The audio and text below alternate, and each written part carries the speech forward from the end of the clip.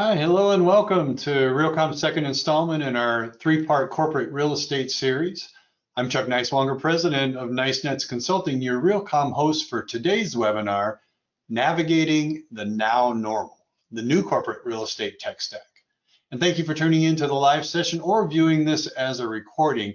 Our panel will explore hybrid work, integrated workflow management, new technologies, and the challenges that go along with all of those things. But before we get started, let me go over a few housekeeping items to help you have a great webinar experience.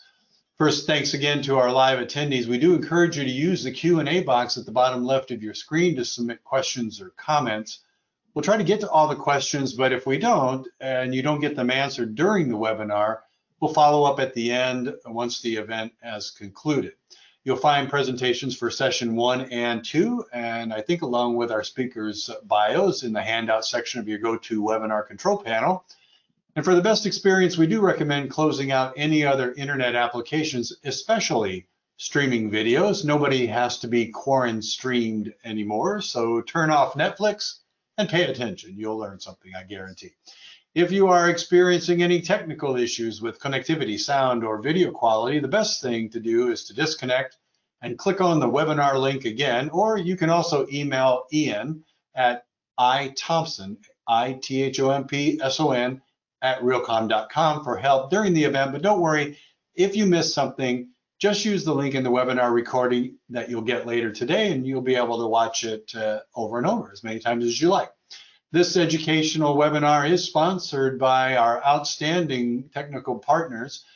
Building Engines provides commercial real estate's most innovative building operations software platform.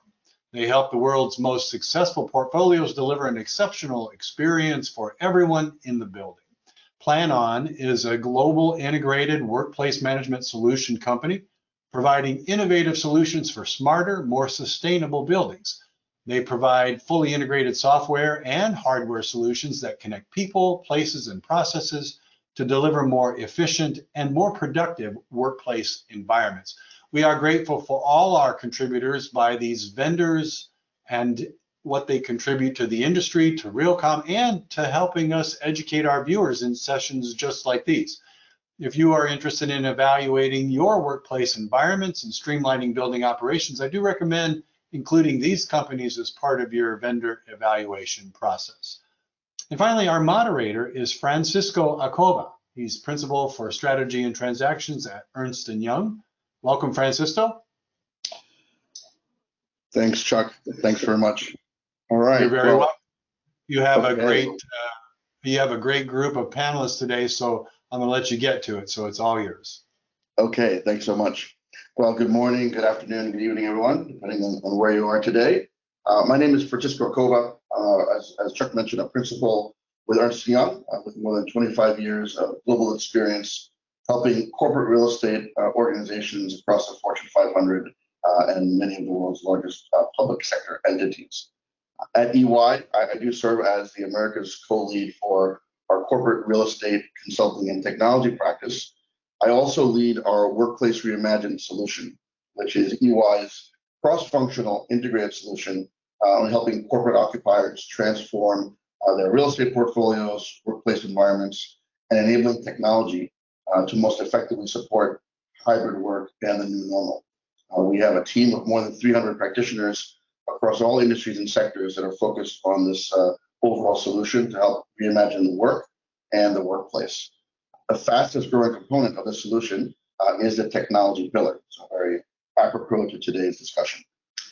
As Chuck mentioned, today's webinar, the new corporate real estate tech stack, is part of the Realcomm Navigating the Now Normal series. As we gradually move towards a more digital-heavy future to enable hybrid work, corporate real estate enterprise architecture needs to evolve and really rely on technology that connects all of the relevant information sources, eliminates redundancies, etc. This session is going to explore many of these topics, and we look forward to also integrating your questions and key concerns into our discussion. So please do use the chat feature to add any questions or topics that you'd like us in particular to explore. Before we dive into our presenters here, I'd like to provide a little bit of context on what we're looking at these days relative to corporate real estate technology in the landscape. So as you can see here on this slide, in blue, we've highlighted what we could call the components of EY's digital workplace framework. On the right-hand side, we're talking about operational efficiency. This is historically where we've had many of the key components of the foundational systems that are required to plan for, manage, operate, etc., a corporate real estate portfolio in the workplace.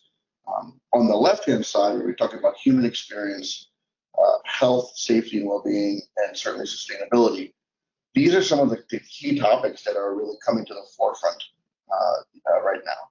And organizations are really trying to figure out how do they look from end to end across this entire spectrum and look at the technology enablement opportunities.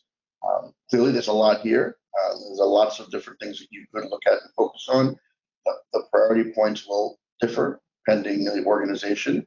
But at the bottom of this slide, we've highlighted what we see as some of the key use cases that many organizations are focused on today. Many of these are really on that left-hand side of the chart in blue and yellow above. So we'll be talking more about that as we go through today's discussion. The landscape for corporate real estate technology has been complex for many years and only seems to be getting more complex as we now add all of these new IoT-enabled components and all of the elements around workplace experience and so forth.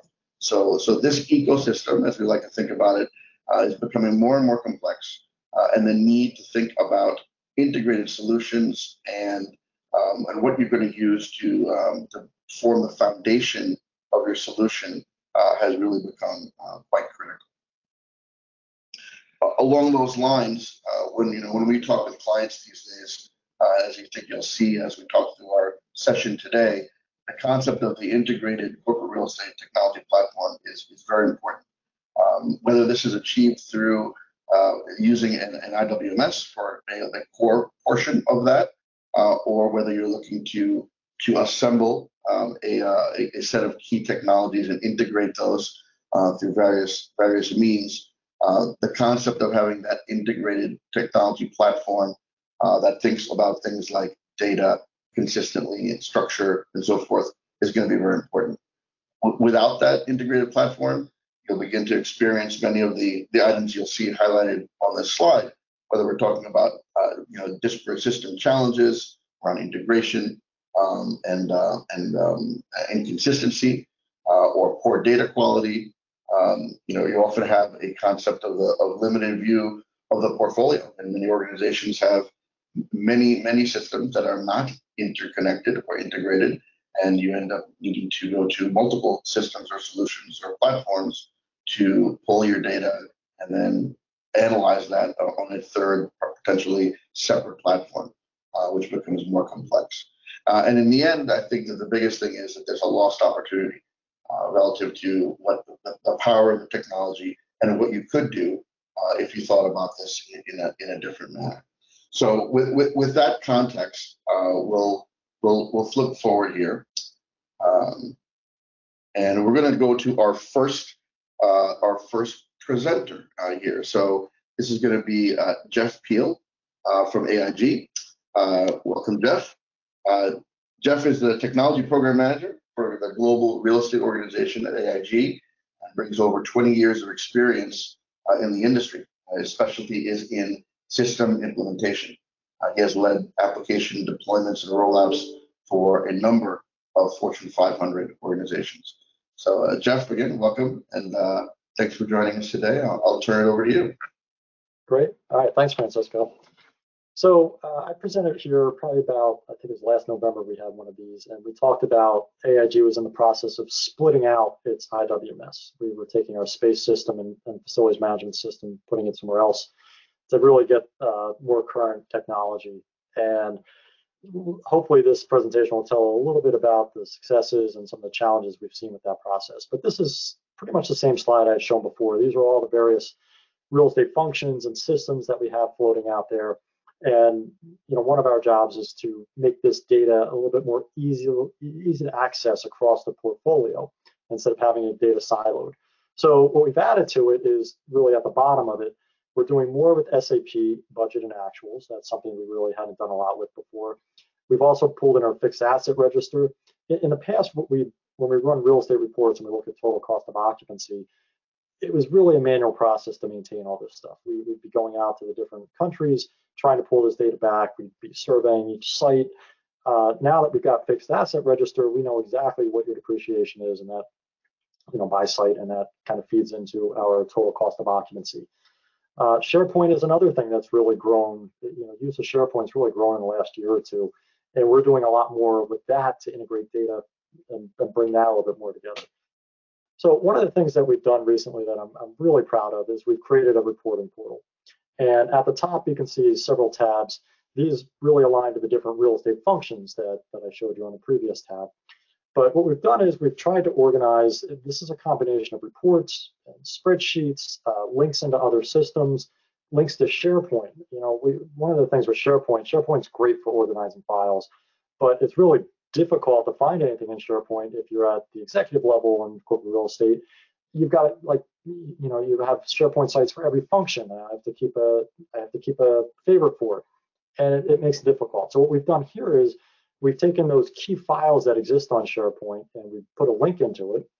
So now if I'm trying to find, hey, show me my latest portfolio report, it happens to be the Excel report that we publish every quarter, I have a link to it right here, and I can click on that, and boom, it takes me right into it. Also, if I look at my occupancy, so I click on the occupancy tab, and now I can see all my attendance reports are organized in a way that I can get to it, or my space management reports, right? So I don't have to go into my space management system to see things. There's still more detailed reports at that space management level, in our various IWS systems or space systems and reservation system. But now if I wanted to just look, how am I doing across the portfolio, I have one place to go, and I click on these things. So another thing that we're really proud of is our attendance dashboard. This is something that we've really spent a lot of time on over the last 6 months. And there's a lot happening here. This is unifying space data, HR data, or workplace data. So it's not just employees, it's employees and consultants, really anyone that's using our space except visitors. We exclude visitors.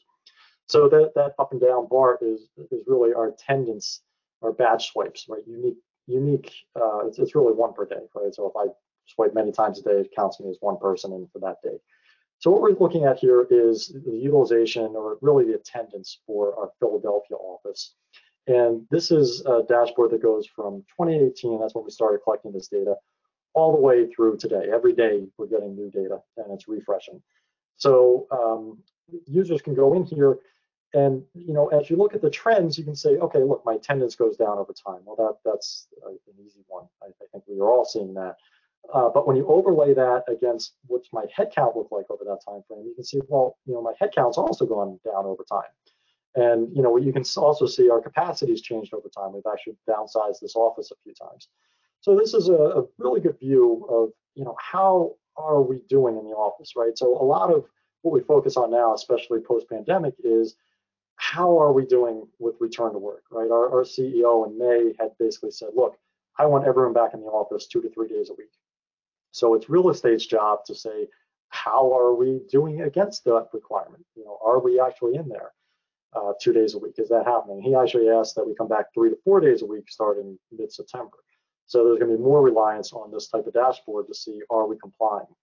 And then real estate also uses this for planning purposes. As an office is planning to renew, we'll look at this to say, what is our, how's our attendance actually looking over that time? What are our new requirements?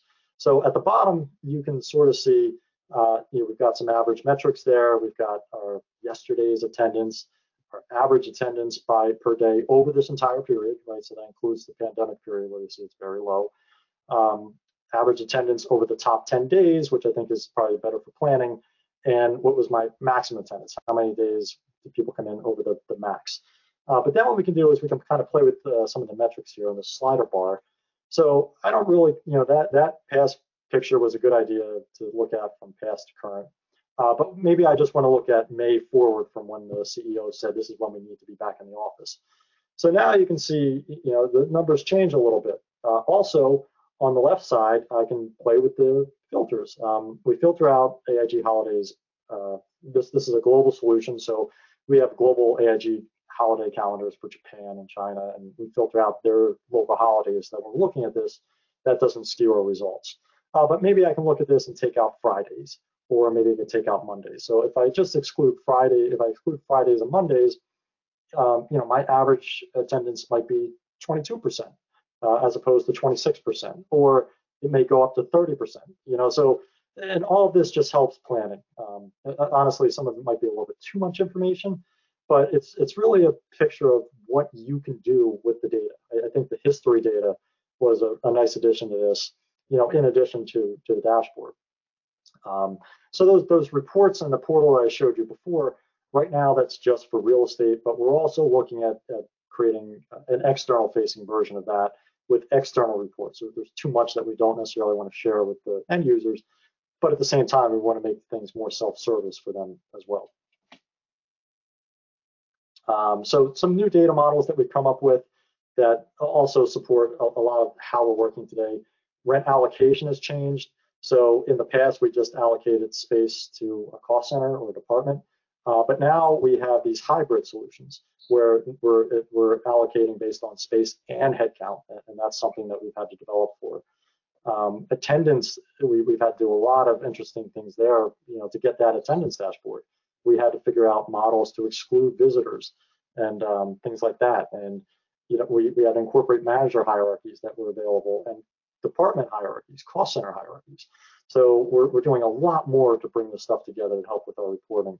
And also financials. A big change that we're making in 2023 is historically, especially internationally, we budget by a department. So a department could be in multiple locations, but that doesn't really help real estate. So for 2023, we're asking international to budget by location, give us that data back, and then when they enter into SAP is still tracking at the higher level of department, but now we've got better data in real estate to manage to the location.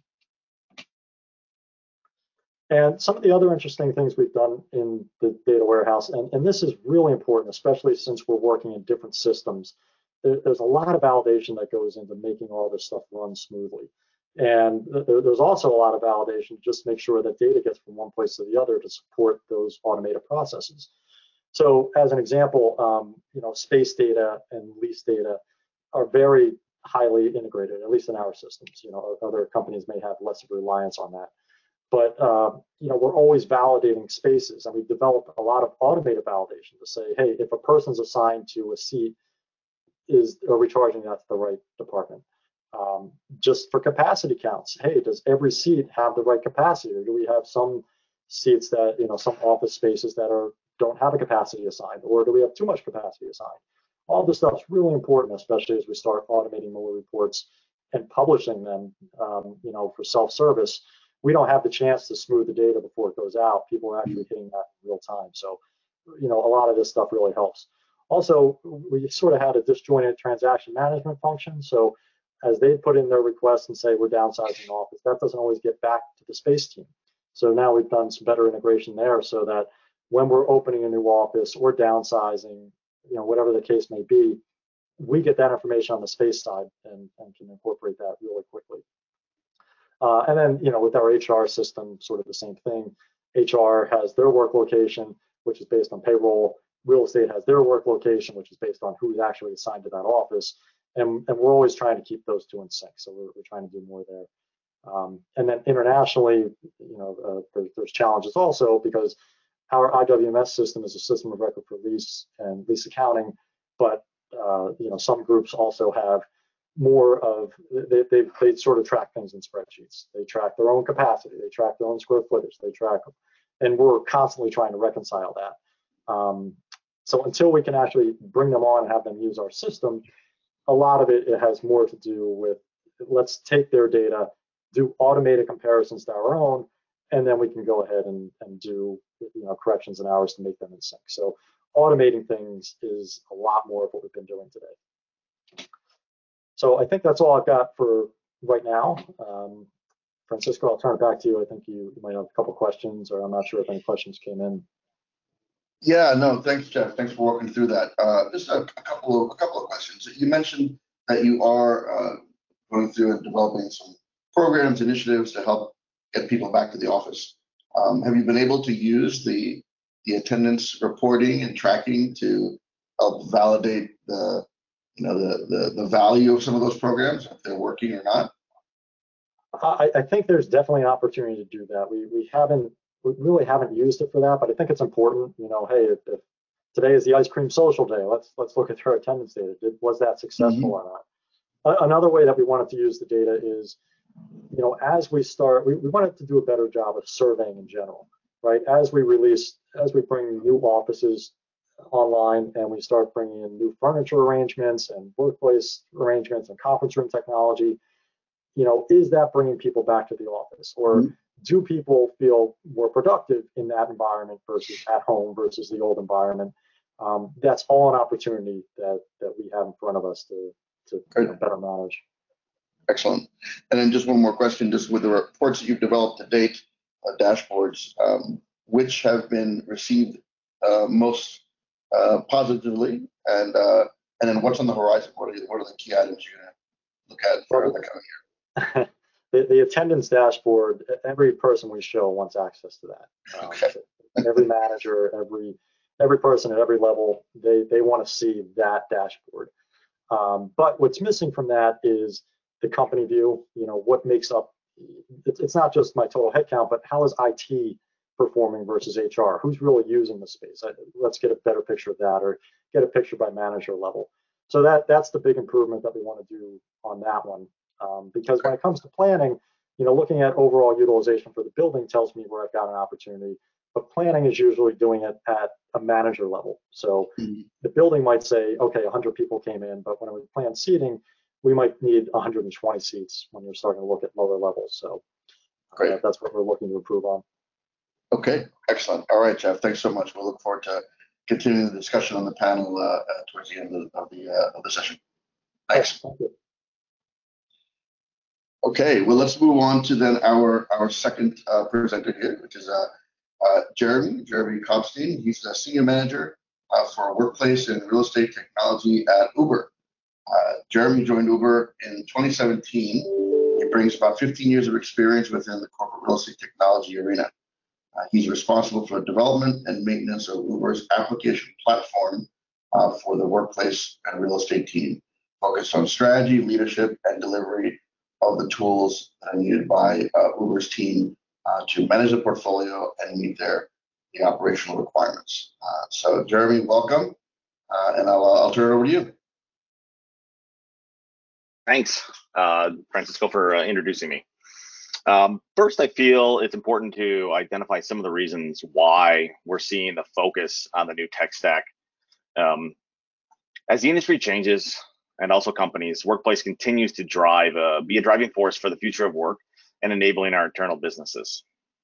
Here are just three areas that should be considered when looking at your future tech stack: enabling your businesses, improving experience at the office, and operating our offices more efficiently. As company moves forward out of the pandemic, the workplace is becoming more and more an enabler to businesses. Being empowering the workplace teams with accurate, up-to-date information, this allows the teams to be more proactive versus reactive in discussions with the business. For example, many companies are making statements around hybrid being the new work model going forward. Soon, business leaders will be asking the questions, what's working in this new model and what's not working? Data is going to be critical to help drive discussions around these topics with business partners. Continuing on the discussion with hybrid, there is more and more pressure on workplace to ensure that the experience at our office is better than ever. In the end, it's becoming more and more a choice for workers to actually come into our office versus work remotely. How will your teams measure success around the experience programs? Likely there will be success measures identified, and thus the need to have data to drive these discussions. Lastly, but not least important, it's using more data to help manage our offices and workplaces more efficiently. Workplace and real estate spend is typically one of the top 3 expenses for a company. So when and where our teams can more efficiently leverage data to operate more efficiently is always important.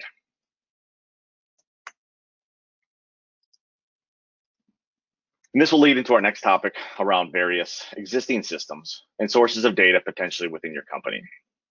Most companies have all three of these categories that are potential very valuable data sources to help with better understanding of how workplace and teams are leveraging our office space, room booking systems, badging systems, and even traditional space management and HR systems. Room booking systems have traditionally been used to support conference room booking. Most booking systems tend to already come with utilization reporting and dashboards to help teams better understand, just from a booking perspective, how rooms are being utilized. There are even reporting platforms and other workplace solutions that have direct integrations with these booking systems, thus allowing even more insights. Attendance data is one of the more popular data points teams are looking at. One item learned during the pandemic is knowing how occupied our offices are and is more important than ever, not only from a safety perspective, but as companies transition again from a traditional come to the office workday environment to come when you want. Knowing more about attendance trends will be critical for operating our offices and speaking with your business stakeholders. Lastly, you have your traditional people and space systems. Companies are giving workers options now to choose when and where they want to work, but traditional workers will have a home-based office that they're assigned to, unless your company is adopting full remote working. So for non-remote workers, there are likely going to continue to be a demand on their primary office. For the workplace team, you are likely tracking space in a traditional space management tool as you are managing a supply. It will always still be important that the people data and the spatial data are tied together successfully. Let's now take a look at some of the potentials of the future of data in the workplace. Based off where our industry is going, here are a few categories I believe will greatly advance in the coming years. Number one, as workers start to have choices of when and where they'll be able to work, you're going to start to see the need to blend digital and physical workplace data to help paint a better picture of how our workforce is collaborating. Having deeper insights into how teams are collaborating across the digital and physical world will start to become a data set that needs to be analyzed. People and places analytics have traditionally always tended to work in silos. As we shift to a work environment where employees have a choice to work at home or at the office, the need to bring these two silos together will become more important than ever. And then third, as more and more data is collected around the workplace, we'll be able to start to see leveraging machine learning and artificial intelligence to help make decisions. This is already starting to occur, especially on operations side of our offices, like smart cleaning. So again, these are just a few items I believe will become more and more advanced in the coming years. So keep your eyes open and your ears open for some of the new technology in the industry.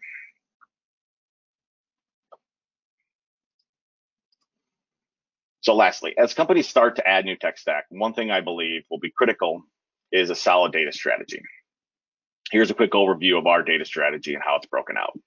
We've got data management. This is the management of data as it moves between systems. Currently, we have 24 systems connected to our platform. This includes workplace-owned systems and partner systems. We have 70 inbound, outbound integrations, and my team supports the daily movement around 14 gigs of data and 3,000 automated jobs a week. Data governance. It's not only great to have your data organized, it's important to have a sound data governance program to hold data owners accountable. Currently, our team, we audit around 300 fields and 600 automated daily scripts during this data governance. Last month, we audited around 1 million records in total. All results are available monthly via a live dashboard. Data analytics. Currently, we have 20 Tableau dashboards with 70 views in total that have been deployed over the past 2 years. We average around 1,000 views across these dashboards per month. Our data strategy program is supported by an internal tech team within our workplace organization, 2 data engineers, 4 data analysts, and 4 system specialists. I feel it's important to call this out as we shift from our industry to more advanced applications and more data. It's important not to forget about the support resources that will be required. In the end, it's great to have data, but if there's no strategy on how you intend to manage this data and use this data, technically it's just taking up memory in the cloud. So ensure that if you're heading down the path of adding more systems, collecting more data, that you first develop a sound data strategy that can easily be scaled for your growth in data. Okay, all right, Jeremy. Well, thanks for walking us through that overview. A couple of questions that come up here. So, for one, what's next for Uber? What are the new technologies that you're planning to deploy to support the workplace experience going forward? One of our main ones right now is sensors. So as the outcome of the pandemic, we were able to get the business case to deploy a global sensor program, occupancy sensors. So we are in the process this year of procuring and deploying those at critical sites with the intent to incorporate that data into some of our existing dashboards to give us more deeper real-time analysis of how our critical buildings are being used, from how our teams using certain areas to also our new design buildings, how are our designs being utilized. So understand and focus, do we need to shift design in the future for areas that are not being as used as often as we expect? Great. And are you guys looking to establish or build your own platform to aggregate that data? Are you looking at third-party sources? Or it's still a TBD. I think initially out the gate, I've advised the team that long term, we picked a solution that does have modern APIs. We can pull information, but the initial MVP is leveraging the dashboards and functionality within the sensor product that we get, and then putting a roadmap in place to determine, can we bring this information into our existing data warehouse, or do we need an aggregator tool? It is a lot of data, right? Those that have worked with sensor data or attendance data, it's a lot of data. And sometimes you might need to look at third-party aggregator tools to help you facilitate all that information. Great. Yeah, it's nice to have all those technologist resources in-house to help figure that stuff out, right? Yes. Yeah. I think it's definitely something companies need to start to think if they're going down this path of wanting to do advanced data analytics. Excellent. And another question that came up. So how do you get feedback from the employees on what is working and what is not? I would say right now it's more informal, right? These are discussions I think a lot of companies are probably to understand is you really need to get a heartbeat of the employees going forward. Right now, we get this feedback through our facility concierge teams, right? So understand what's working, what's not working. I think we're going to continue to learn and how to understand how do we use those quick feedbacks that we get in informal discussions, whether it's a Slack channel or someone on site. But actually actioning them, I think, is the most important thing from an employee perspective. Okay. All right. Great. All right. Well, Jeremy, thanks for the overview here, and we'll reconnect with you in a few minutes when we get to our panel. All right. Well, now that we have some end user context, we're going to turn to our first webinar sponsor, which is Planon. I believe we're going to start out with an overview video. Since its establishment in 1982, Planon has been dedicated to providing innovative solutions to smart building environments and turning them into livable and productive spaces. We believe building users, owners, and services providers deserve better and integrated experiences. We connect buildings, people, and processes by eliminating data silos and aligning solutions into one shared information platform. By that, we empower all building stakeholders with actionable and meaningful insights. We create places where people work, live, play, and learn. We have a positive impact on our users' life and our planet, empowering all to answer future needs and upcoming challenges. Connecting ecosystems, processes, people, buildings. Planon, building connections.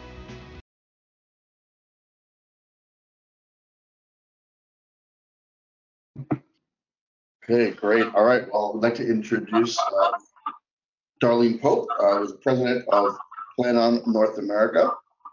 Darlene oversees all aspects of operations for Planon, which is the world's leader in integrated real estate management solutions. She brings more than 30 years of experience in commercial real estate, technology, and smart building consulting. Darlene, welcome. Great, thank you. Hello, Francisco, how are you? All right, very good. I'll turn to you. Great, thank you. Great to be here. So I wanted to give you just a little overview of Planon. As Francisco mentioned, I've had about 30 years of experience in smart building consulting. So you may wonder why a smart building expert went over to an IWMS company. But we really don't separate the two. So we really do look at worlds colliding and bringing together that true end-to-end technology roadmap. So Planon's about 40 years old. We've got about 2,600 customers all over the world, more than 1,000 employees, consistently ranked in the upper right quadrant for Gartner, Verdantix, IDC in terms of the world's leading IWMS provider. So what exactly does that mean? Well, what we're seeing in the space right now is a very high demand for real estate related software that can help corporate real estate, commercial real estate manage all of their data, specifically around energy and sustainability and space and workplace. We find that those are the two highest in demand right now. As you can certainly imagine, with people trying to get their employees back to work, it's really important to understand utilization, space management, use of space. So we're seeing very high demand for that, as well as energy and sustainability to support corporate ESG metrics. So very strong demand for real estate software. So what does that mean in terms of pulling it all together for a smart workplace?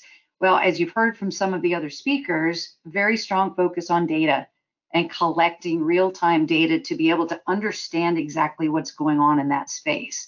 So really looking at digitizing the workplace. And once you can digitize the workplace and get your data and visualize your data, that then leads to automation. So when you're starting to connect the IT and the OT to connect the digital workplace to the physical smart building components, that's when you really get into the ability to automate various processes within the building. For example, taking utilization data, location-based people data, occupancy data, and feeding that to the BMS so that you can run the building based on real-time occupancy.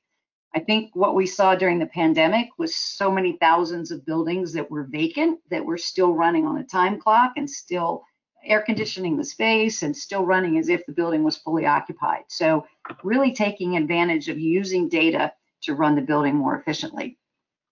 One of the things you'll hear today is that single source of truth, really having a location for all of your data instead of having conflicting data sets residing in different tools. I think that there are so many different ways that companies are collecting occupancy data. And in many cases, that occupancy data is conflicting and resides in different places. So really looking at that single source of truth to bring all your data together in one place so you can truly understand what's going on and get those operational insights. So again, the worlds are colliding. Traditional workplace and IWMS functions are now integrating with traditional smart building functions so that we are able to provide that true end-to-end CRE roadmap. As I mentioned, whether it's occupancy connecting to building automation, whether it's visitor management software connecting directly to your access control system, whether it's your CAD drawings being uploaded and connecting into your space management platform, physical sensors connecting in to your space management to be able to show real-time occupancy on a floor plan. I think that's absolutely critical, is really understanding where your people are, not only to manage the building, but also to give that data to the end users so that they can see what space is available. Or they can pick a spot in the building that isn't heavily occupied so that they can maintain social distancing if there's a concern about where they sit.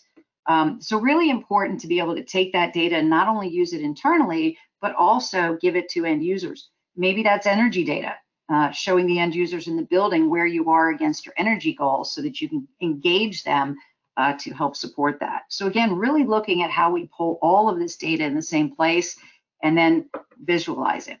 Let me talk a little bit about an integrated solution. And I think what we've seen consistently, not only from our speakers today, but also from our clients and companies I've worked with as a consultant. Typically, companies buy independent point solutions and then they attempt to integrate them after the fact. And that's fine if there's only 2 or 3, but as we continue to start to get into this everything integrated world, it gets really complicating when you try to integrate 4 or 5 or 6 or 7 or 8, or I think Jeremy mentioned 70 integrations that you've got to try to maintain and manage and hire people to do all that work. So this is kind of what we're seeing is traditional point solutions, and then you may be able to pull all those together into some type of an API platform and at least try to manage that But again, it's very costly, it's clunky, it's messy. It still gives you that, multiple points of error. If you change a field name in one system, it breaks the connections to all the other systems. So again, that can get very clunky. Where PlanOn focuses is that single integrated solution, so that all of those solutions are built in that common platform from the ground up and aren't bolted together. You'll also see a lot of mergers and acquisitions in this space right now, where companies are realizing that they have to offer multiple solutions under one roof. But again, those are not built from the ground up. So really looking at the value of an integrated solution. And then that gives you the ability to take all of these functions within the organization, your real estate, your space, your asset maintenance management, your energy and sustainability, and have that common platform where you can then feed up the data and feed it to dashboards inside out and backwards. You can slice and dice and report any way you need to. Our opinion and our view is that you don't need a whole team of data analysts to be able to view and visualize and understand data if you have it in the right platform that can feed you the data in a way that's visually friendly and it's user friendly and it's easy to read. So for example, for space and workplace management, being able to clearly see what's occupied and unoccupied, being able to get dashboards and reports from that common database that shows you whether you need large conference rooms or more small conference rooms, being able to visualize even things like temperature, indoor air quality, all of those directly in a dashboard that's very user friendly. So really taking the data and aggregating it and being able to visualize it so you don't necessarily need a data analyst to tell you what's going on. Same with asset and maintenance management, all of your work orders, what's our average response rate? How many work orders are outstanding? Are there certain work orders tied to specific locations in the building? Are we always getting work orders in a certain area of the building and what's going on there? Again, the value of having all that data in the same database so that you can start to correlate different data sets that maybe you never correlated before because that data resided in multiple platforms. Same with energy and sustainability and all of the other data that you're collecting from your buildings. Okay, great. Thanks, Darlene, for that overview. A couple of questions that have come through here. So first one is around the overall thoughts around IWMS solutions and what you see as the biggest obstacles for adoption and implementation in today's market. Well, I'll tell you, I think the biggest obstacle is that companies still operate in silos, not only from multiple stakeholders in different parts of the organization, but also from a budgeting and procurement standpoint. So for example, you've got your facility management group that's probably looking for a work order management platform, a CMMS, and they have their own budget and they have their own requirements, and so they'll purchase a CMMS. You've got your corporate real estate team, and they're primarily focused around real estate management and space management, and they've got a budget and they've got a need, and so they procure a space management platform. You've got your finance department that's interested in a leasing tool. You've got HR that needs an HR tool, and so what happens is the stakeholders within the organization aren't talking to each other, and they're buying point solutions based on what they need, as opposed to really looking at that end-to-end strategy and working with IT to pull in a solution that can meet multiple needs. So I think that's really one of the biggest obstacles, is breaking down the silos in the organization and understanding what an end-to-end strategy really looks like. Okay, great. And earlier on at the intro, I talked a little bit about the concept of the integrated corporate real estate technology platform, and certainly PlanOn has looked to do that and bring in the IoT piece with the historical IWMS components. How does that help you more effectively support what you mentioned earlier in your presentation, that convergence of IWMS and core technology with smart buildings? Well, I'll tell you, Francisco, it's not just the power of the IWMS itself, but the power of being an open platform. So there's no one provider out there that can do everything, right? We all know that. There's no one provider that does everything smart buildings and everything digital workplace in one big package with a bow, right? So you have to pick at least multiple solutions that are in that core platform with the ability to integrate into anything else you need to integrate with. So, we integrate into Workday, we integrate into Oracle, we integrate into SAP, we integrate into Siemens and Schneider and Johnson, and really having an open platform with the ability to tie into whatever additional components you need. So I think that's really critical. It isn't just the selecting the core IWMS platform, but also the ability to connect, because smart buildings and digital workplace, it's not a one-time project. It's not a put it in, implement, and you're done. It is a continuous journey, and we're going to continue to find more and more things to connect to in the future. When you look at IoT and you look at digital twins and you look at, it's not going to stop with just 5, 6, 7 components. It's going to continue to evolve over time, where you have to have the ability to continue to connect and continue to pull that data into that single source. Excellent, great. All right, I appreciate that perspective. We'll reconnect with you in a few minutes when we get to the panel. Thanks, Darlene. Great, thank you. Okay, all right. Well, let's jump to our next sponsor presenter here, which is going to be Building Engines, and have an intro video, and then we'll turn to Jeff. In commercial real estate, success starts with the building. The best run properties deliver the best tenant experiences, driving more revenue and boosting your NOI. It's what exceptional building operations is all about. But while the equation is simple, getting there is anything but, especially as your portfolio grows. Enter Prism by Building Engines. Prism is CRE's most modern, most innovative, and most powerful building operations platform, uniquely designed to help you increase NOI from a single building to thousands of commercial properties.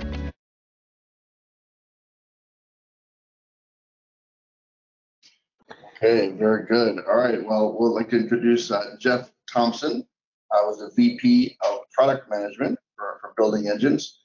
Jeff joined Building Engines in 2018 via the acquisition of Aware Manager, where he was the co-founder and CEO. Jeff brings 30 years of experience applying technology to complex problems in the built environment. So Jeff, welcome. Thanks for joining our webinar today, and I'll turn the floor to you. Thanks, Francisco. It's great to be here. I just wanted to start off with a little bit of an introduction about Building Engines, and as you'll notice from the title of the slide, Building Engines has been acquired by JLL and is part of the JLLT technology organization. We are operating much as we were. We're delivering solutions, and within sort of BE's sphere, we have over 1,000 customers with 4 billion square feet, operating in 60 countries with over 40,000 properties under management worldwide. So it's a fairly substantial portfolio in its own right in terms of managed space. And what I wanted to do, I wanted to use the time that we have here to talk a little bit about the considerations about stacks and ecosystems that we're running into as we talk to our clients and as we engage with our clients about what to build and how to build it. So I think that it fits into the topic, and it's a good way into the dialogue that's coming up. One of the things that's come up with the speakers all the way through is this idea of operating in a multi-stakeholder environment. And so the idea is that you're not creating a solution just for an owner or just for an FM or just for a property manager or vendor or tenant. You need to create a foundation underneath it all so that each of those stakeholders can interact. And then if you do a good job of that and you provide value to each one of the stakeholders, you're capturing the interactions that those stakeholders have. And all of that will throw off data that can help you make informed decisions. It's really at the center of what we're trying to do. And it really should be at the center of trying to pick a stack in an ecosystem. So one of the things that came up in the pre-call when we were talking about this is the idea of integrating systems, because as Darlene said, you're never going to have one solution for everything. One of the things to be really careful about in creating an ecosystem or a stack is, if at all possible, what you want to do is focus on creating something that's more based on sort of a hub and spoke model rather than lots of many-to-many integrations. So if you can create something at the center of your organization that represents your portfolio accurately and then represents all the stakeholders accurately, you're off to a great start. Because then what you can do is you can manage the interactions between the stakeholders, and then you can provide API integrations out to lots of other programs in a consistent way. So one of those integrations is often, data warehousing for all the different clients that we have, where each stakeholder has its own needs and it has its own decisions to make. So rather than trying to create one data warehouse for every single stakeholder, if you create a really good foundation at the center, each of those stakeholders can pull the information they need into their data warehouse. They can do their own BI. So if you have competing stakeholders, lots of property owners have more than one management company, for example. What you really want to do is provide consistency and common ground so that you provide the same API capability, you provide the same ability to pull information, and then you allow each of those stakeholders to leverage that information for their own analytics. From an owner's standpoint, the advantage is that you're providing the ability to do apples to apples comparisons between providers. So the idea is that you really want to create something at the center that everyone can reference. Another thing that comes up quite a bit are the diverse asset types that people need to deal with. Very few organizations are monolithic in that they only have retail, or they only have office, or they only have industrial. I mean, even just in the commercial space, a lot of commercial office towers have retail built in. So that brings a whole another set of needs into the analytics that they do. So we want to make sure you capture all of that as you're doing your planning. And then obviously varying amenity levels. This is a huge thing right now in terms of all the tenant experience and occupant experience applications. They were all sort of barreling toward a known future, which got changed tremendously by the pandemic, and then all of them had to shift and change. But now they're sort of evolving into the portal through which members of all these stakeholder organizations interact. So it's a really exciting time. But what you want is you want them all connecting to something standard. So if you have to switch and change amenities for different buildings or move from one solution to another, you want to make sure that they're all referencing sort of the same API endpoints in the same way, so they're interchangeable. Some other considerations, the idea of fitting in, being open, being API first, truly API first, and that you provide the same endpoints, document them well, and be willing to work with lots of different programs is key. Risk mitigation and future proofing are very similar, but you want to make sure that as you're making your choices for lots of different applications out there in the field, you want to make sure that you're linking them to that central foundation in a smart way, so that you can get the same information from different ones, which again supports good decision making. And then just the middle one there for localization and globalization, that's still a huge issue when you're trying to create a stack or an ecosystem. You want to make sure that your solution can cover your entire portfolio. If you have to have a different solution in different locations, you're building limitations in terms of what you can do with your stack. So what that sort of meant to us, as we were looking at this space and this issue, is we saw that large portfolios have multiple operators. They all have their own accounting systems, which makes sense. They all have their own data warehousing, and they have to keep those things separate. They're all competing with one another.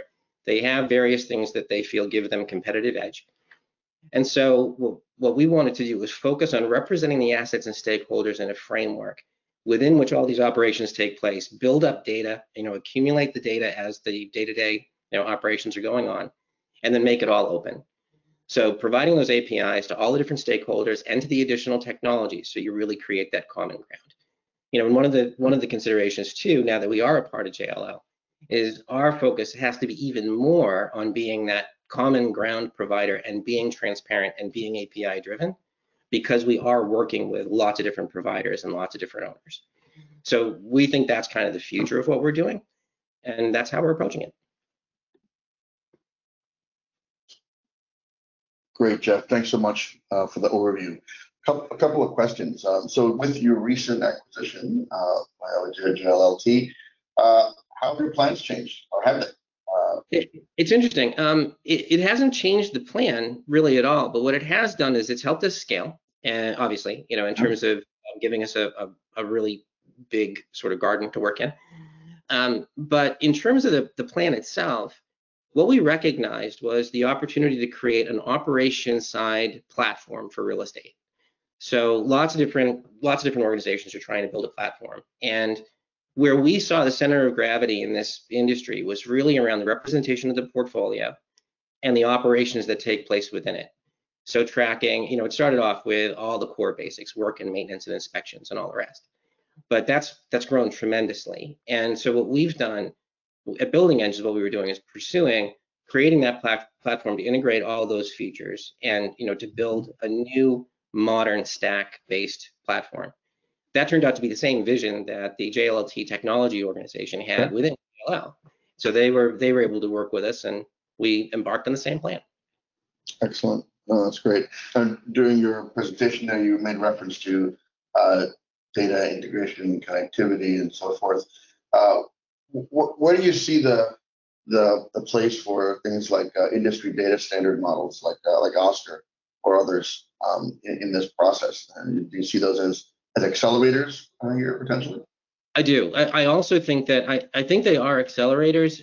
One of the things that we realized in doing our work is that different locations, follow different standards, or different industries do. Even different types of facilities have different, standards that apply to them, whether it's a hospital or an office building. So what we need to do is make those things interchangeable. So I think, Jeff mentioned in his presentation how even the same space can be thought of differently by different stakeholders, whether it's HR or whether it's a vendor or whether it's the engineers. So similarly, the equipment within the buildings and the way the spaces are characterized, that needs to be standardized underneath, but it needs to be able to reference all those standards and bring them in for different organizations. It's a huge part of making the system future-proof. Great, excellent.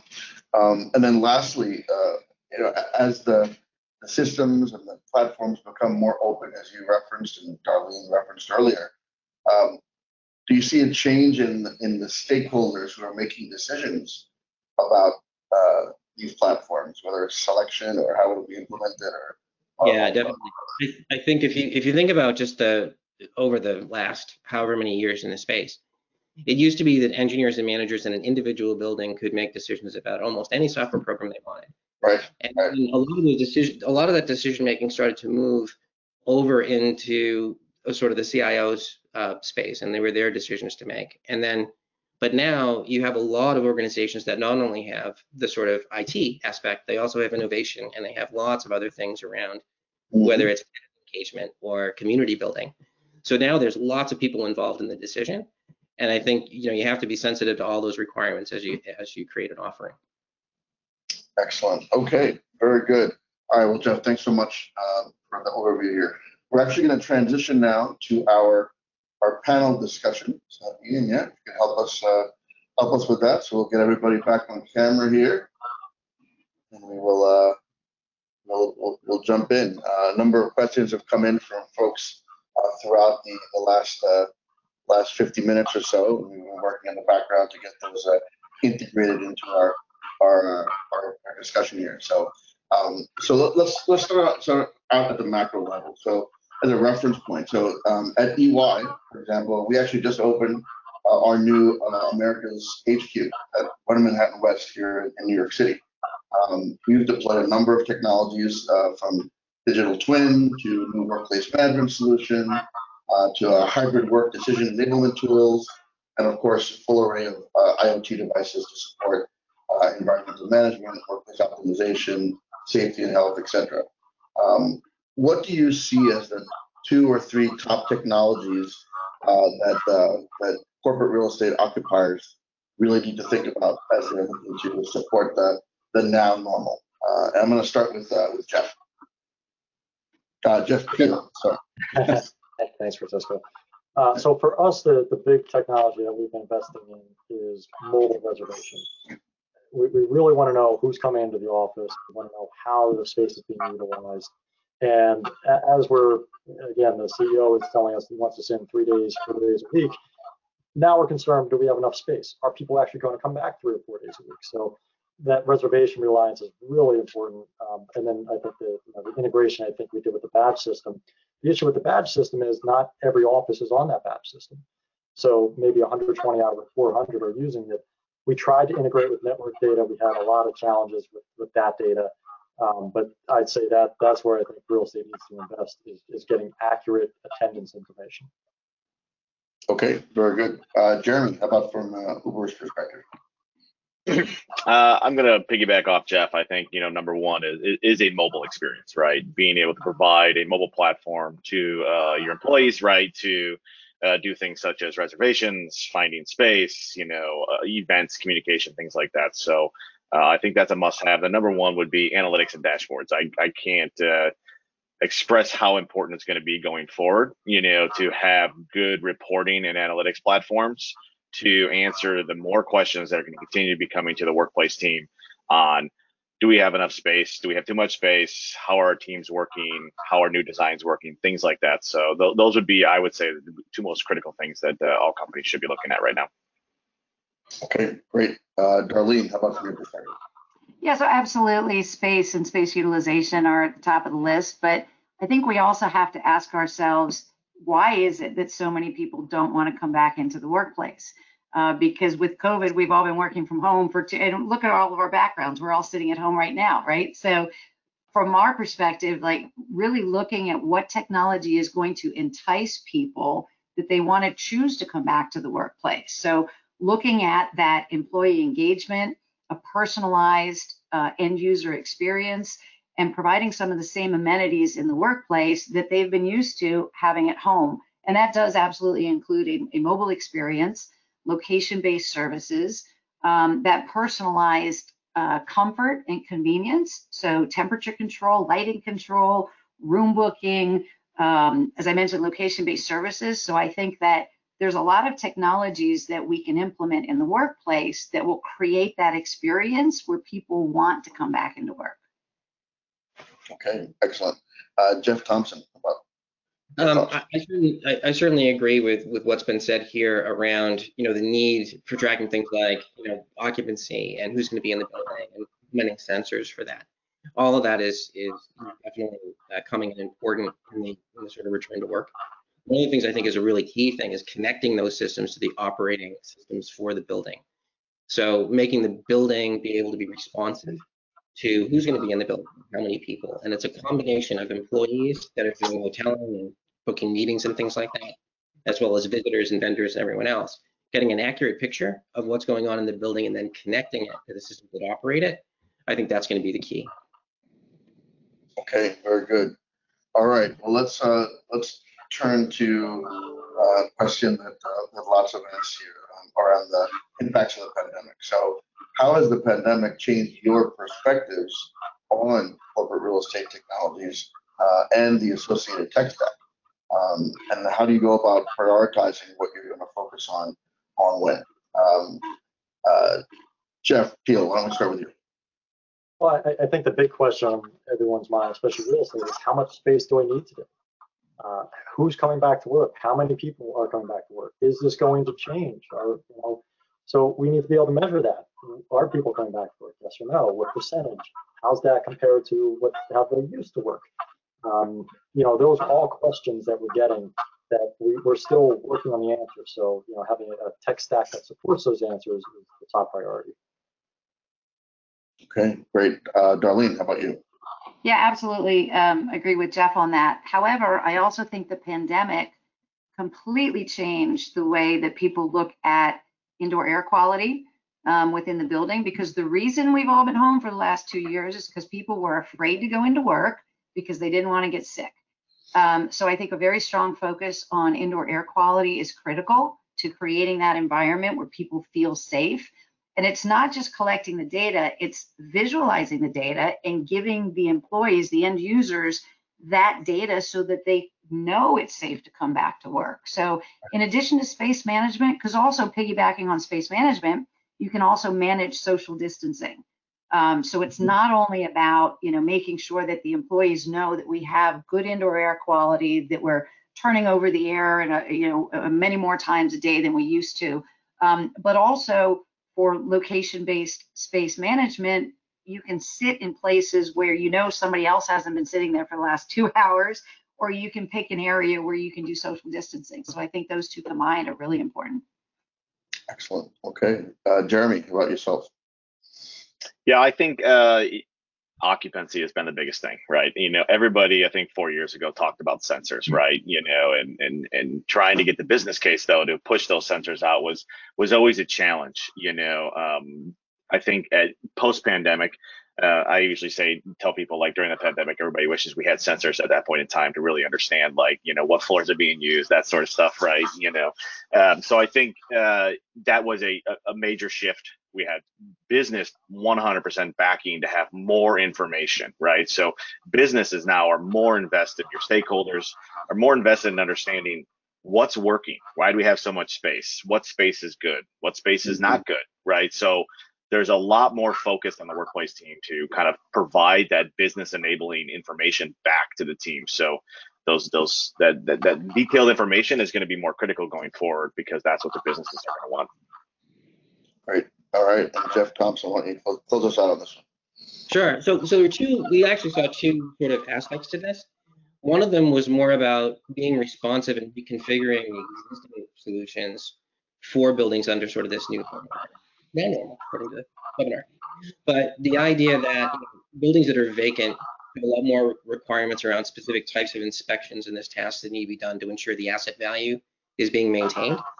So one thing we need to do with our clients is sort of instantiate a lot of these new processes and get those rolled out as best practices.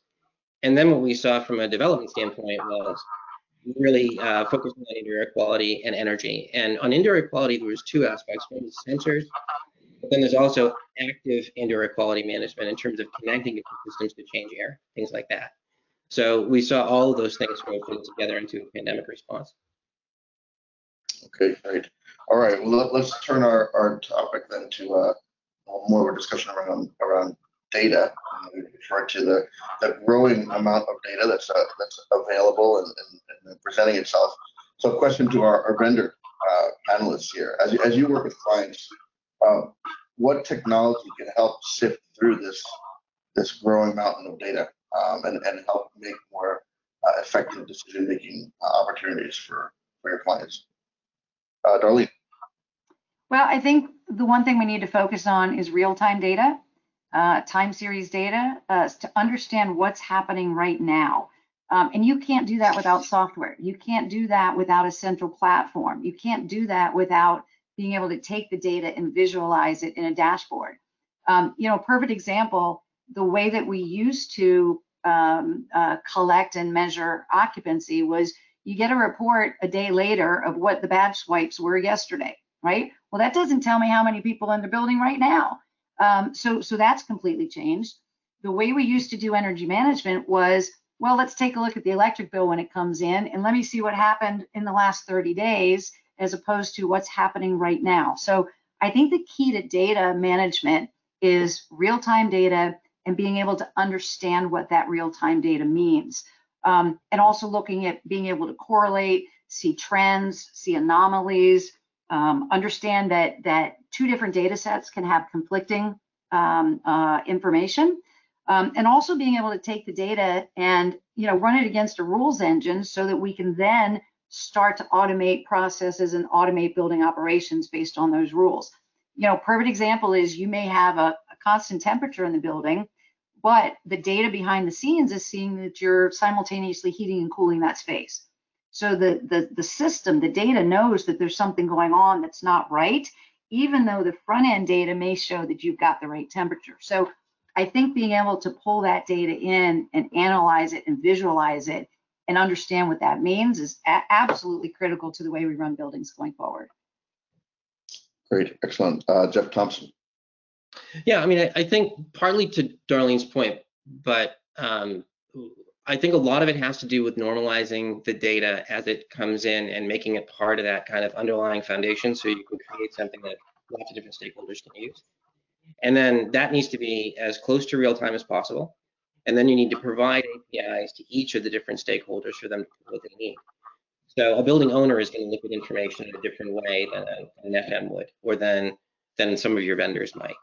So I think what we've seen from a data standpoint in terms of making it usable is you have to do the work on the front end to characterize the portfolio so that it matches reality, and then overlay the data as it becomes available or as it's inbound in such a way that it's the most use to the most people, and do that in a quick way.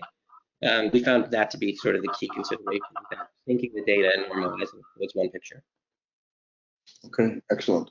All right, actually, we just got a question hot off the press here from one of our listeners here. So they indicate that many of us corporate occupiers do not own the buildings we occupy. It's harder to influence the smart building So we focus on the smart workplace.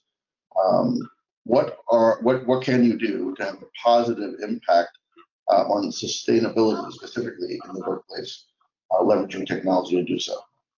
Maybe we'll go to our corporate end users here. So, Jeremy, I'll start with you. Yeah, I think this one resonates with us. I mean, we don't own most of our buildings, only a few. So most of them we are, the occupier.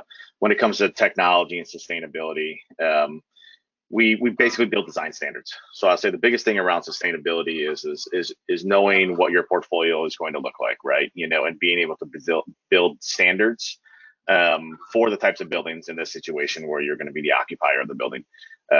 We have sustainability all the way from the beginning of supplies and vendors, right, built in, and then also all the way to when we operate that building as it relates to our facility management, our health and safety team as it relates to deployment of sustainability programs. Where we can, we also look at connecting to building automation systems that the owner might own, right? Sometimes you can negotiate leases and talk with the buildings. A lot of new buildings are very modern and already have building automation systems that they will, as you, Jeff, talked, will make it available to the occupier to have information, right? So though you might not have full control over everything, having that information and negotiating it with the landlord ahead of time to say, we would like to have the information. We know we can't control all of it, but we would like it to be able to understand how we are using energy and utilities within our space, right? Mm-hmm. To be conscious of sustainability. Okay, great. Jeff Peel, how about from AIG's perspective? Yeah, so it's very similar. A lot of our savings come from energy, right? So we're always looking at energy consumption, across square footage, wherever it may be. So if we see over time HVAC is running a lot, we're getting a lot of bills in one area. Why are we doing that? We have also done some strategies where, hey, we've got 5 floors in a building, but only 20% utilized. Can we shut off lights on some floors on certain days or Fridays or things like that? Or should we tell everyone to work from home on Friday and just shut down the building? At least for our floor. So there's definitely opportunities there. Okay, great, excellent. And there is a little bit of feedback coming through the system. So maybe if when you're not speaking, if you could go on mute, that would be great, just to minimize that background for everybody. I appreciate it. Okay, well, let's turn to the topic of the broader technology strategy and roadmap. So over the years, as I've worked with companies to help them develop their CRE technology strategies and roadmaps, one of the questions that always comes up is which entity should bring the required corporate real estate or workplace technology to the table? Is it the corporate entity? Should the CRE FM service providers be responsible for this? The landscape has changed a lot, right, in the recent years relative to SaaS solutions and the transition to cloud, evolving perspectives on P&L versus capital expenditures. What are your thoughts on this? How do your organizations think about this? And why don't we start with Darlene? Sure. So I think it's a great model for FM service providers, for real estate companies to be able to provide technologies to their clients, to the customers.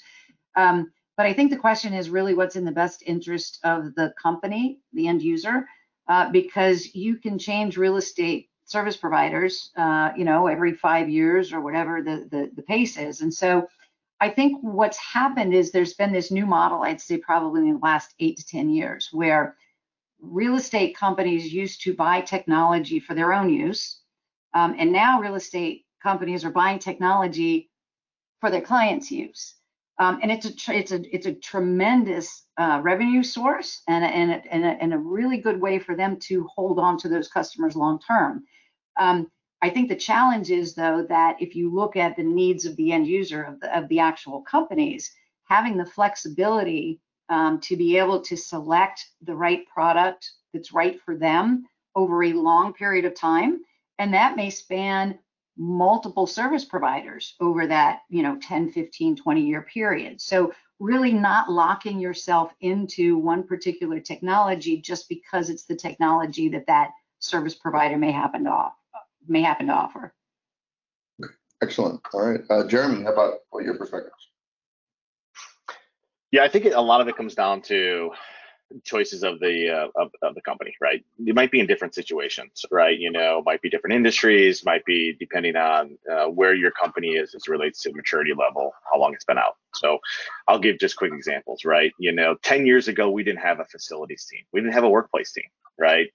5 years ago, when I joined Uber, there were 3 dispersed systems that were randomly put together that were being utilized by our workplace team, right? We needed to leverage not only a service provider to help us globally scale and operate our buildings, at the same time, we needed to scale technology fast. So for us, it made sense to leverage as much as possible from our service provider because they already had the experience. They've already done this. They brought the resources we needed from a technology support perspective to scale fast because that's what Uber needed. Now, will that work for every company? Probably not. Will that work for us in 5 years from now? Might not either. I think roadmaps could change depending on the landscape of your company and the industry that you're working in. Yep, great points. Jeff Thompson, how about your thoughts?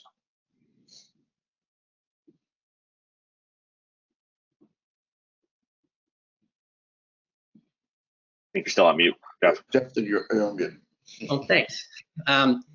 So I think it's incumbent on us, particularly now that we're part of JLL, that we are very transparent and that we are, offering common ground to all the providers. So from a decision-making standpoint, we see it varying quite a bit. Oftentimes, it's still the owner that makes the ultimate decision, and they're choosing the platform to have all their providers operate on, and that's a great environment because the solution can be tailored to the owner. And then, as Darlene mentioned, oftentimes buildings are moving between providers pretty regularly across a large portfolio. So we see that quite a bit. We also see a number of clients that adopt the technology stack of the provider because, as Jeremy mentioned, you're looking to spool up quickly and you're looking to be dynamic. One sort of new aspect of this that really has just come up, honestly, over the last 6 to 12 months is what we're seeing now is in addition to those 2 scenarios, there's also the scenario of the service provider and the large corporate occupier offering software or technology as an amenity to the landlords in the buildings they occupy that they don't own. And that's actually more along the lines of, in some buildings that aren't as mature, making those landlords better landlords. And then they can in turn offer that to the other tenants in those spaces or the other occupants in those spaces. So we see it as part of growing this sort of common ground ecosystem. And, to date, it's been quite successful. Okay, great. And Jeff Peel, thoughts? Yeah, so I agree with everyone said here. I think at the end of the day, if you're less mature, you're going to rely on a partner to help bring more of that technology to you. If you're more mature, I think you'll try to do more of that in-house and ask the vendor to use your systems. The one thing I'll say is, as you grow more mature, you need, there's more complexity to maintain either a system if it's IWMS or multiple systems if you have SaaS products and different things. It gets more complex the more you use it. So as your technology evolves, so does your staff.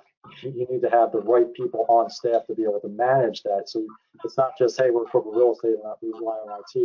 You really need somebody who's technical in the CRBS staff to help with that. Okay, excellent. Okay, well, let's take this question maybe down to another level of detail. So if you think about the increasing levels of technology that are being offered by many of the corporate real estate and FM service providers, in many cases they're bundling services and technology.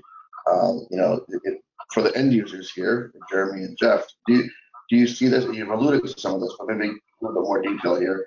Do you really see it as a benefit that they're bringing that preset offering to you, or do you feel like it's limiting your options, or is it a saving grace because you have no time and you need to get it done quickly and that's what you need to go with? Or are there potential conflicts of interest? What are your thoughts there? Jeremy, why don't we start with you? Yeah, I think definitely in our case, it was a must-have. Now, did we look at all the bundled services and technology? I would say no. I say what we did was we prioritized, right? To take, for example, facility management. If you're going to bring facility management services in, right, you're probably 100% going to want to leverage their services, right? Because they're the experts in their product. They're the experts in managing the services.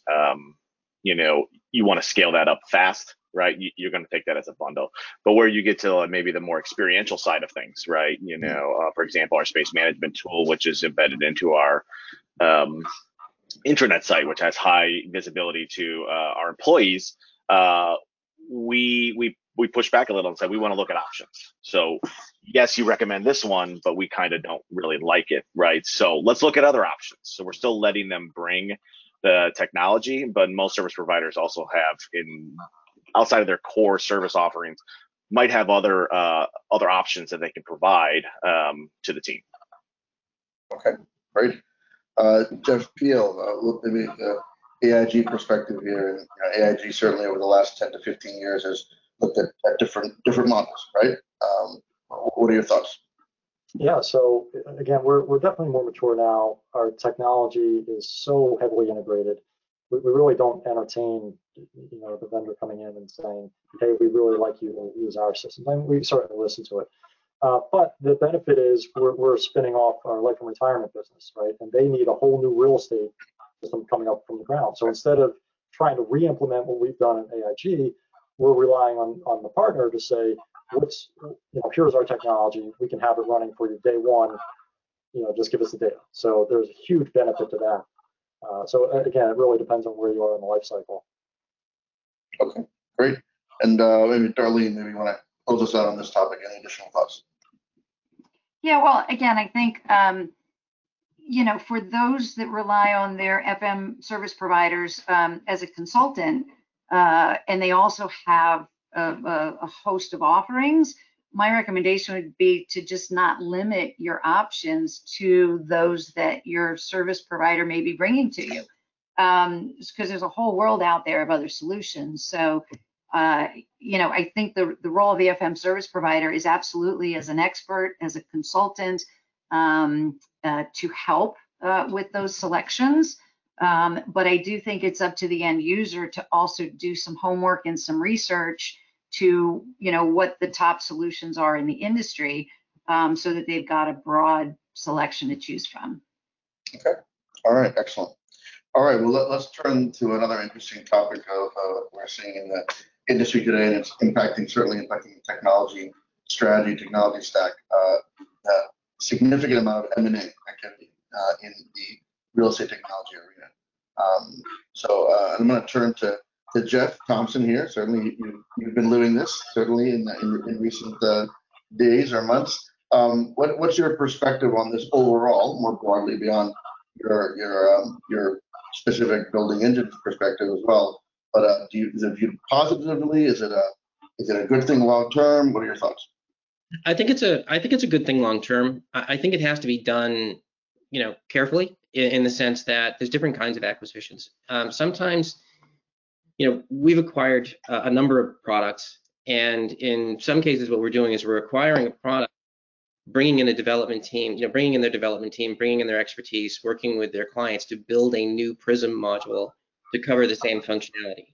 So we're not buying a program, turning it into a legacy offering and jamming it into our platform. We don't do that.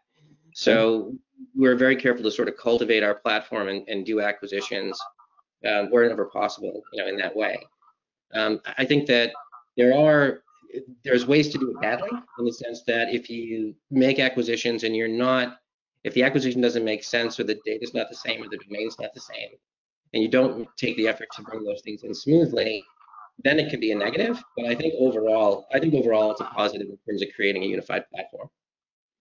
Okay, very good. Okay, well, along the same lines, we talk about the various acquisitions. What's the impact here as far as the tech stack? Do we see the corporate real estate service providers making the right investments that are required to provide that tech stack for their corporate clients, especially where in some cases they are serving as a technology provider? And Jeremy, maybe we'll start with you, because certainly you've been living this.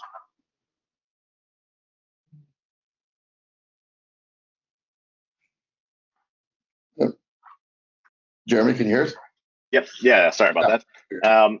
Yeah, I definitely think I think it's the right approach. One thing I kind of touch base on a little bit is actually the resources of managing applications and data, right? I think one of the downsides in our industry is there's a lot more technology and data coming, but I don't feel like the resources to handle the technical resources to handle the management of these applications and data has caught up to the speed of the amount of applications clients are trying to put out there. So obviously from a service provider perspective, it's a smart decision of procuring these applications and then building resources to manage and support them, because it's a benefit to clients that don't have in-house technical resources to manage these products, or are leveraging their standard IT departments, which those that have done that in the past know that we're kind of not high on the priority list as it relates to a support perspective for an application.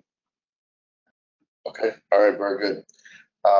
So Darlene, I'm going to turn to you for a question here about this. So you've had the opportunity to sit in various seats over your career, in the service provider seat, offering technology to clients, certainly now in the technology vendor seat.